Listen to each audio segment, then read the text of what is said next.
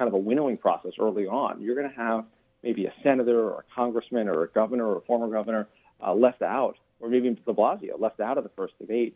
So I think there's going to have to be some sparring in these next couple of weeks. People are going to look for a breakout moment. So many campaigns talk about Mayor Pete and what he was able to do, and they want to replicate that magic. So I think it's going to be kind of an interesting pregame because the stakes get really high really fast. I am absolutely looking forward to it, and I will be watching for your analysis of it as well. So, Rick Klein of ABC News, where can we find your work? Where can we follow you and get more of this analysis from you? Sure. Well, the Note publishes every morning at abcnews.com. I also do a podcast with Jonathan Karl called Powerhouse Politics. It's free. You can download it anywhere you want, and watch your ABC stations, including I'm on the Sunday show right there on WABC with Bill Ritter most Sundays. So that's a good way to catch us as well. Okay, awesome. Rick Klein, political director of ABC News. Thanks so much for being here on WBAI today. Thanks a lot. So, if you are listening to WBAI New York 99.5 FM and streaming live at WBAI.org. I'm Celeste Katz. This is a special episode of Waking Up. I'm sitting in for Juliana Forlano. She will be back with you on Tuesday. So, I hope you enjoyed that conversation. I enjoyed it. I think that people like Rick Klein have a great view of the landscape. They can give us some insight into sort of what's going on, not only all over the country, but right here in New York. As he said, he's appears on WABC. He's familiar with what's going on, and we're really happy to bring you those kinds of guests. People like that who can help us explain stuff and not just read the quick headlines. Just not do the tweets, not do the the sort of Snapchat version or the Instagram version of news, but actually get into this stuff because it really is important. And we'd like to keep doing that. And the best way to help us do that and keep doing it and doing it better, give us a call. Help us out with a donation, as much or as little as you can afford. 516-620-3602. 516-620-3602, or you can just go right to WBAI.org to donate. You can help us raise $1,000 this hour. That would be absolutely great. We are running, as I mentioned earlier, our More Than Mics campaign. That is our big project to build out our news studio and to give you better sound, better equipment, better phone lines, all the stuff that we need to bring you good independent radio right here in New York. And we actually are I want to mention this before we go on to our next guest, a little bit more news in our next guest. We do have something really special. If you are able to be generous and give us a contribution of $250, we have something really, really extraordinary. I was checking this out, and personally, I'd like to have it myself. It's the Pacifica Radio Archives Encyclopedia of Sound. And this is a 3 flash drive set of literally 3,600 hours of astounding recordings where you get to hear the voices of pivotal figures from our past, everyone from Martin Luther King Jr. to Malcolm X to Lily Tomlin, Betty Davis, Lena Horne, people from the worlds of politics and public policy and entertainment and literary figures and the stage. There's some really incredible stuff here. So again, if you want to give us a call, 516-620-3602. It sounds like a lot, $250, okay? But if you think about it, how much is that in a year? How much is that in a day, in a month? It's if you think about what you spend on snacks, buying lunch out when you go to work, or how much you spend on coffee every day, at Starbucks or wherever you may be going. Nothing against you, Starbucks, but we are listener supported, WBAI, commercial free, non-corporate radio here, and so the Pacifica Radio Archives Encyclopedia of Sound. This is one of the premiums that we are offering during this particular fundraising season. It's got some incredible shows, and this is going back if you're a history buff. For example, documentary material, extensive documentary material, Watergate, Vietnam, the American Indian Movement, women's history, free speech, all this stuff that if you listen to WBAI, I think you probably care about. And this is something that you can share with your family. This is something that you can enjoy over time. You can, peruse it. You can pick and choose.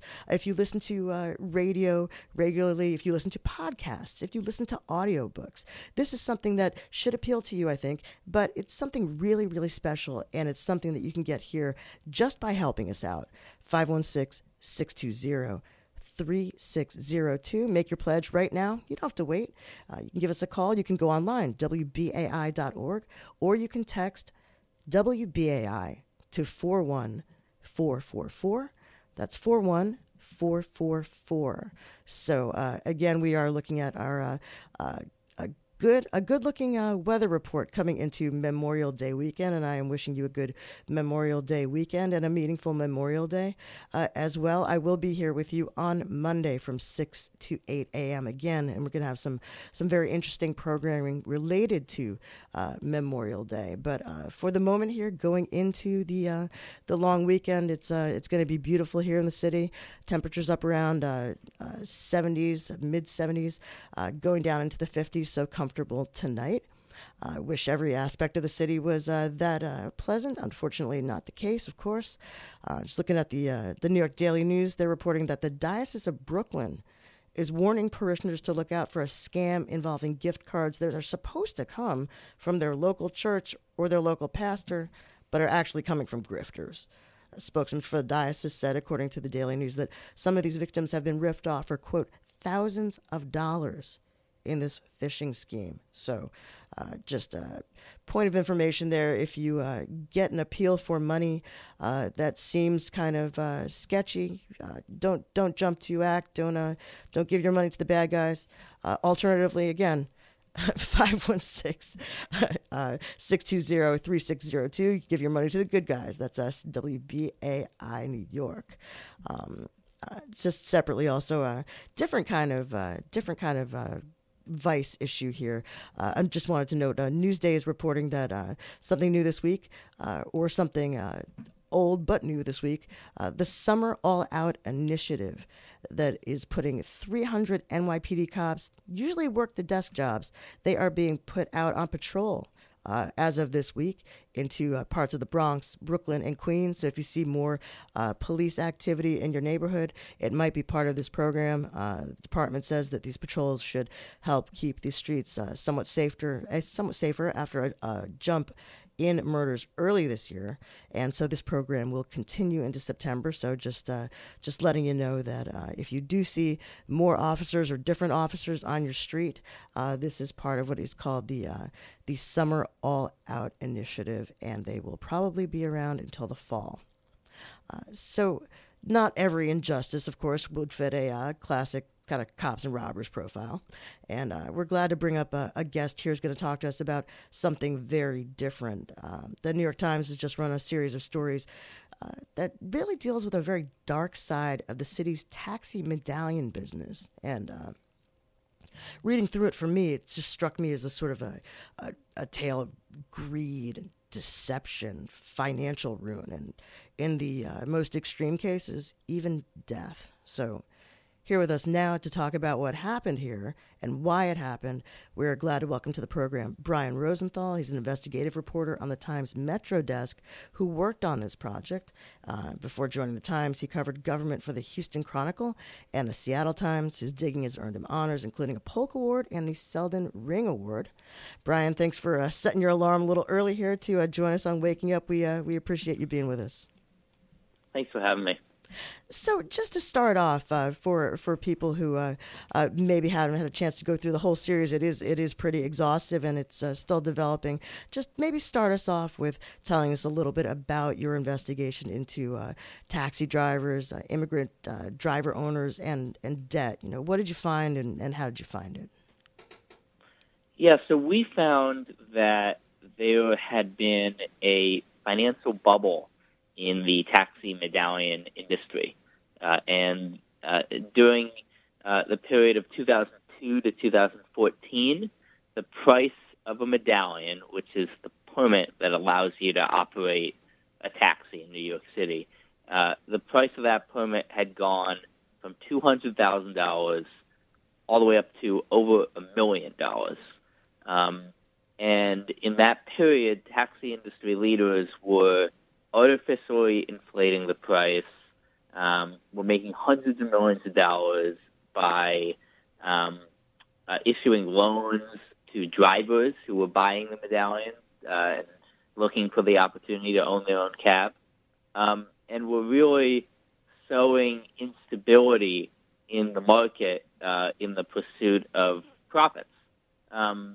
And that all came to a head in late 2014, and the bubble burst in late 2014. And really since then and continuing today, the industry is dealing with the fallout and seeing bankruptcies in very large numbers. We found 950 bankruptcies of taxi medallion owner drivers, and financial devastation, and in some cases, some suicides.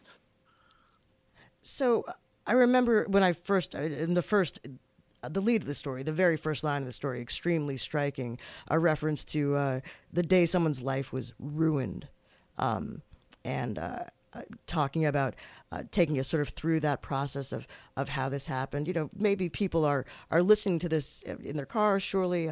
Some of them may even be driving taxis, may even have be medallion owners or prospective medallion owners. I mean, take us through a little bit. If, say, I drive a taxi, and someday I'd like to own a medallion because I'd like to, I see it as a lucrative industry, something to bring in money for myself and my family, and somebody offers me a medallion. Where does it go wrong? Well, the way the system used to work is there are 13,000 medallions in New York City. About half of them are owned by fleets, big corporations that own hundreds of cabs. And the other half are set aside for individuals, owner-drivers. And the way it used to work is you come to America, and because 91% of New York City taxi drivers were not born in the United States, you come to America, you're looking for the American dream, you get a job working for one of those fleets, and if you drive for a fleet for long enough, you can save up enough money to buy a medallion and become your own boss. And the way you do that is you put down a big down payment from your savings, and you take out a modest loan with modest terms, and you repay it in a few years. And that was a good path for thousands of people to achieve the middle class in New York City.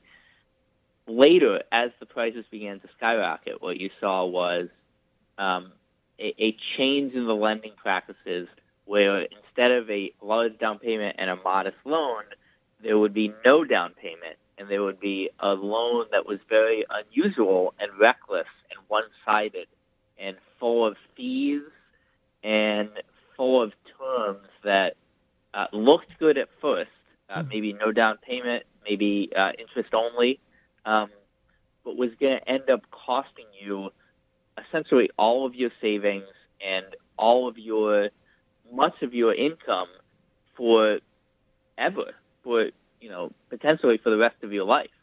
And it was a situation where people were really lured by this idea of the medallion and didn't realize what that was going to cause for them and their lives moving forward.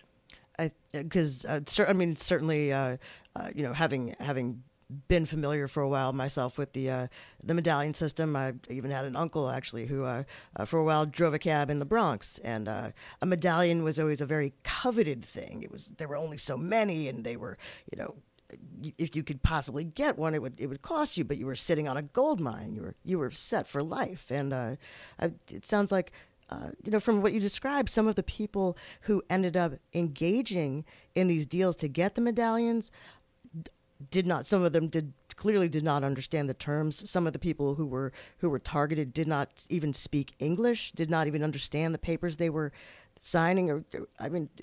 Who was benefiting? Who are the people who are preying on somebody who is not even capable of perhaps even understanding what they're getting themselves into? Yeah, well, there were a group of people who were really benefiting from this. Obviously, the lenders in the industry who are issuing these loans and collecting a lot of fees, collecting their interest.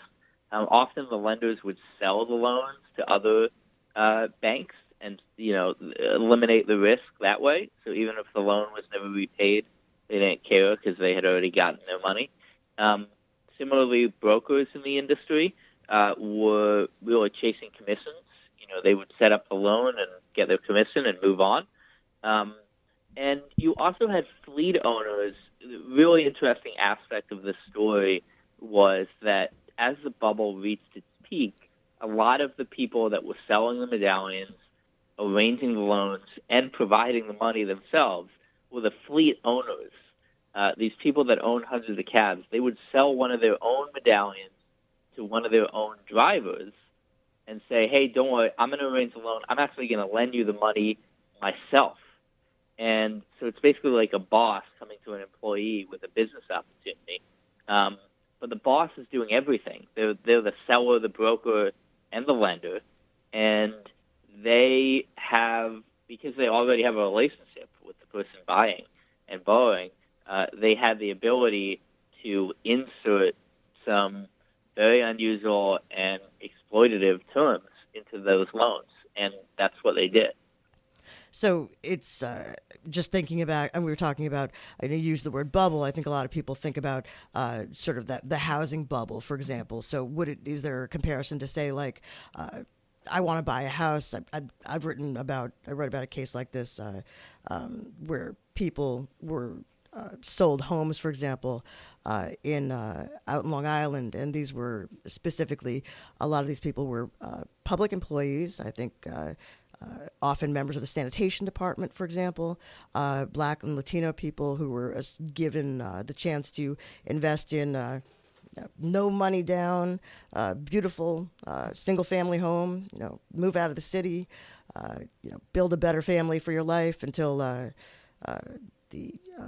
the rate on the mortgage went sky high and the house fell apart. And this is this because I'm just asking you about this. This sort of is there a comparison there? Because as you mentioned in the story and some of what you've written, a lot of people think that people who were involved in the taxi business ended up in big trouble because Uber and Lyft moved into the city and kind of screwed up the whole system. Right. Yeah, and that is a misconception that we. Kind of one of the major findings of our reporting was that Uber and Lyft have not had the impact on the industry that you might think. But just to the comparison, I mean, yes, we found a lot of comparisons between the housing crisis and this crisis. A lot of the lending practices are the same: the no down payment loans, interest-only loans, teaser rate loans, balloon loans. The loosening of lending standards. We also found that some of the same lenders that were involved in the real estate bubble, after that crash happened, they moved over to the taxi industry because they were looking for a new place. They couldn't invest in real estate anymore. They were looking for a new area.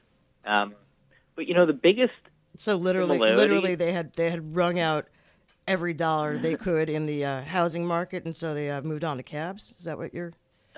Essentially, yes. In some cases, yeah. Mm-hmm.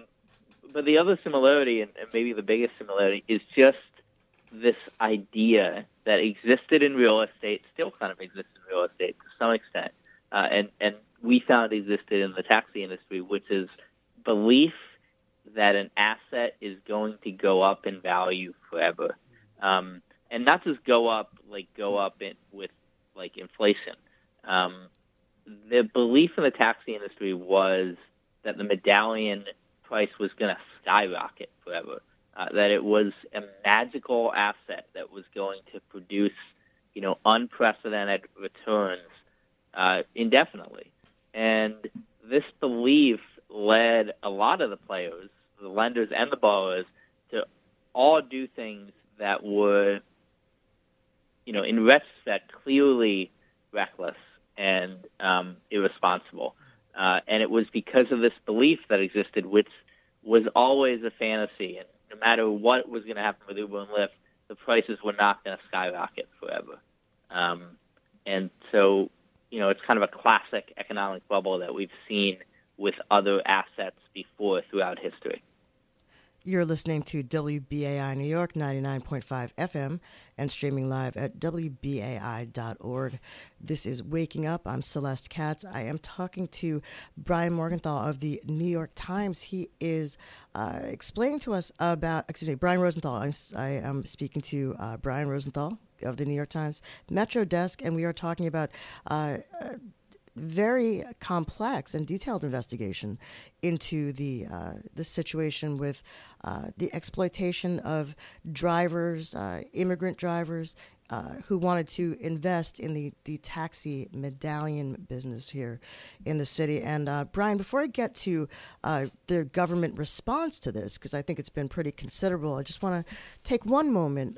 You describe in some of your writing how you went about investigating this story, and you mentioned that you talked to hundreds of people, some of whom you met by hanging out in the taxi line at JFK Airport, going to their homes. I mean, what was it like being around people who had been through this experience? Yeah, well, the taxi industry is a fascinating industry. And, as I mentioned before, 91% of cabbies were not born in this country. And I met taxi drivers from all over the world, from Peru and Haiti and Israel and Romania and Bangladesh, and Pakistan and Egypt, everywhere. And so it was fascinating in that way. And it's also just, they're fascinating people. They drive people around and talk to people and know the city so well. But it was also, it was devastating, really, because these are hardworking people who came to the United States to achieve the American dream and thought they had done everything right and thought they had been told by the city, by the government, and by the people they trusted that they were doing the right things. And so the conversations were very emotional. The level of depression in the industry was stunning, frankly. It is widespread. The topic of suicide came up constantly. One person told me he had already attempted it. And other people said that they were really fearful that was going to happen to them, and were really fearful for their families. And so, it was a really emotional experience. And I see that in reading the story, it certainly came across that maybe while some of this was not entirely preventable, there were certain failures or slowdowns along the way on the part of the government that maybe could have alleviated the suffering or the exploitation of some of these people. Is that what you found, and what's being done about that now?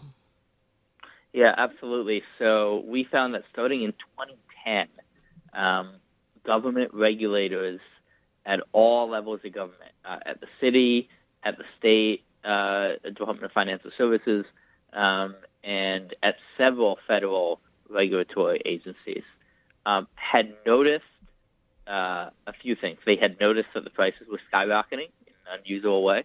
They had noticed that that the loans, the income that the taxi drivers were bringing in could not support the loans. And they noticed some of these unusual lending practices, like the interest-only loans and the balloons, things of that nature. They saw all of that, and they started warning about it starting in 2010. Several people used the word bubble in their warnings at that period. And top government officials ignored them and decided not to do anything about all of these warning signs and problems that they were finding.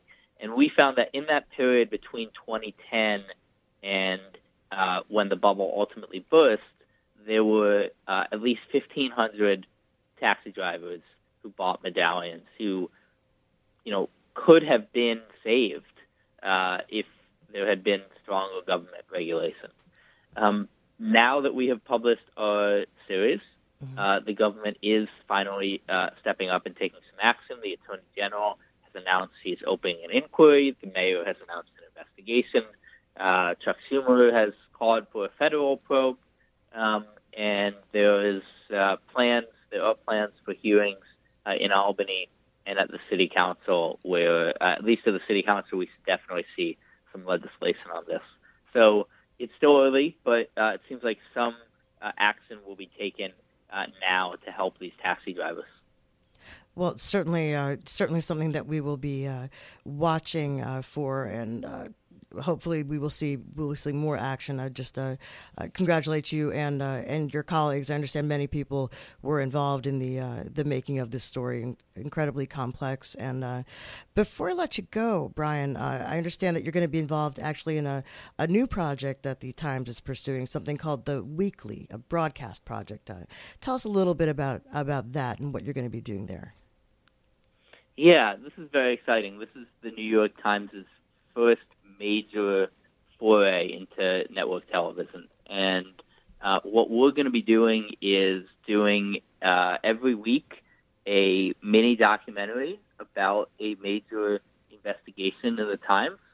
And the episode, which is going to air on FX and Hulu Sunday nights starting on June 2nd, will go behind the scenes, show the reporters doing their reporting, show the subjects of the story, show really everything as the story comes together, and how it happens. So one of the episodes is about this project in the taxi industry, and it's very exciting. The show is going to be good, I think. Okay, so when do I tune in to see this particular episode? I will be interested in that. Well, we don't have the exact dates for the episodes, but I think we're going to be pretty early on in the series. So starting on June 2nd, Sunday night, you'll have to watch all of them, I guess. So, Brian Rosenthal, Metro investigative reporter for the New York Times, where can people follow you and your work if they want to learn more about this? Well, I guess Twitter is the best place, at Brian M. Rosenthal, M as in Martin. I post links to all my articles there, as well as some, other thoughts about what's going on, and links to other people's work as well. Okay, great. We will definitely be keeping an eye on this as you dig further.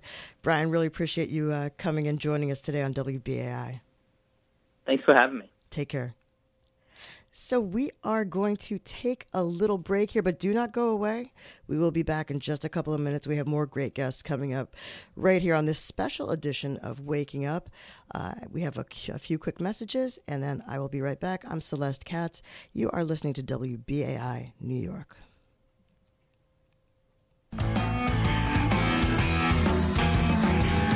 Highway 16, where did our sisters go? Highway 16, where did our sisters go? Seems like nobody cares, nobody knows. So this is John Kane from Let's Talk. On Thursday, May 30th at 7:30 p.m., I will be screening Wind River at the Brooklyn Commons at 388 Atlantic Avenue in Brooklyn, New York. Wind River is a major motion picture starring Jeremy Renner and Elizabeth Olsen that dramatizes the tragedy that is missing and murdered Indigenous women. Come join us for the film and for a conversation. The event is free, but donations for WBAI are always welcomed and encouraged. That's Wind River, Thursday, May 30th at 7:30 p.m. at the Brooklyn Commons. Mark your calendars for... This is WBAI New York 99.5 FM and streaming live at WBAI.org. You're listening to a special edition of Waking Up, and we are going to hear more